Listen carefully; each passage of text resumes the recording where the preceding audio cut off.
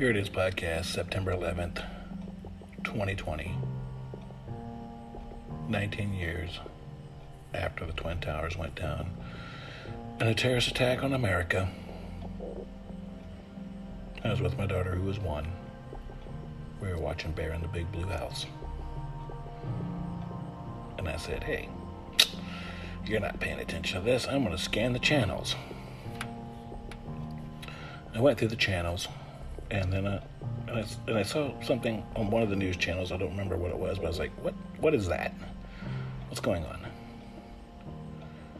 And it was the first tower that was hit by a plane. Took me a minute to process what was going on, and finally got caught up and read some of the news blurbs underneath, and thought to myself, wow, that seems terrible. What happened? How could that happen? Something must have really gone wrong. And then as I'm watching it kind of unfold, and it's smoking, and things are going on, and then other things come to, one of them, bang, the second plane hits. And then I knew the shit was on. And then the Pentagon was hit. I called my wife, who was working at St. Anne's Hospital outside of Columbus at the time, and said, hey, do you know what's going on? And she said, no. I was like, you really need to get near a TV right now and see what's going on. And then call me back. And as I'm watching it unfold, I couldn't believe what I was seeing with my own eyes. As I watched the Twin Towers burn in a fiery blaze.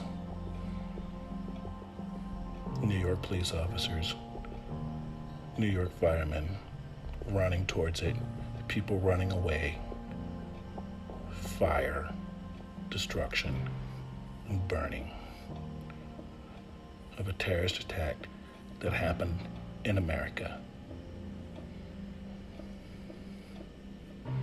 Just something to, reflect on and think about at that time in my life. And I went to work that evening because all the airports were shut down and people were stuck in places, well, maybe they didn't really want to be, and I was just a cook at a restaurant, so I went to work. The owner of the place thanked us for coming in. He said there's a lot of displaced people, and they need to eat, so we fed them that night. I went and had a couple beers after work and and watched more and became more angry about what had happened in America, and I couldn't believe that it actually happened. And I really wasn't sure what was going on. I was very confused. Now let's jump to September 11th, 2020. Again, I'm at a point in my life where I've become very confused about what's going on in America and how we could allow terrorists to take over our country. Why would we allow that?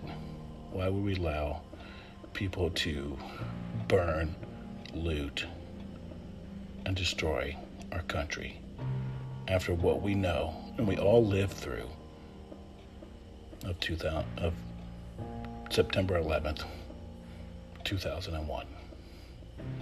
But now we're making it okay. So you guys, we should really think about what we're doing in America right now. And what are the right choices? And how are we going to get through this? Joe Biden's not the right choice. He backs the rioters and the looters. Kamala Harris doesn't care about you or the American people. She only cares about putting criminals away and getting them in a prison system that was created by the Democrats. So, when I reflect on 9/11, I reflect on how the American people came together and became one against a threat, against America, which we should do now.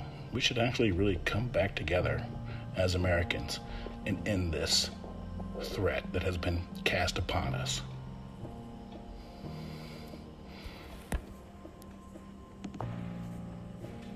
That's all I got. That's my 5 minutes. Peace.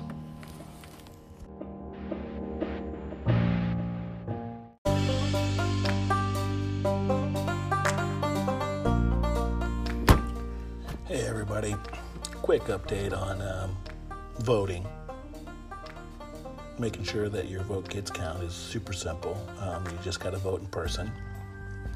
You wake up on November 3rd, take a shower, get cleaned up, drink a cup of coffee, jump in your car, drive down to your favorite polling place, put on your mask, stand in line, wait your turn, and vote for the person you want to win.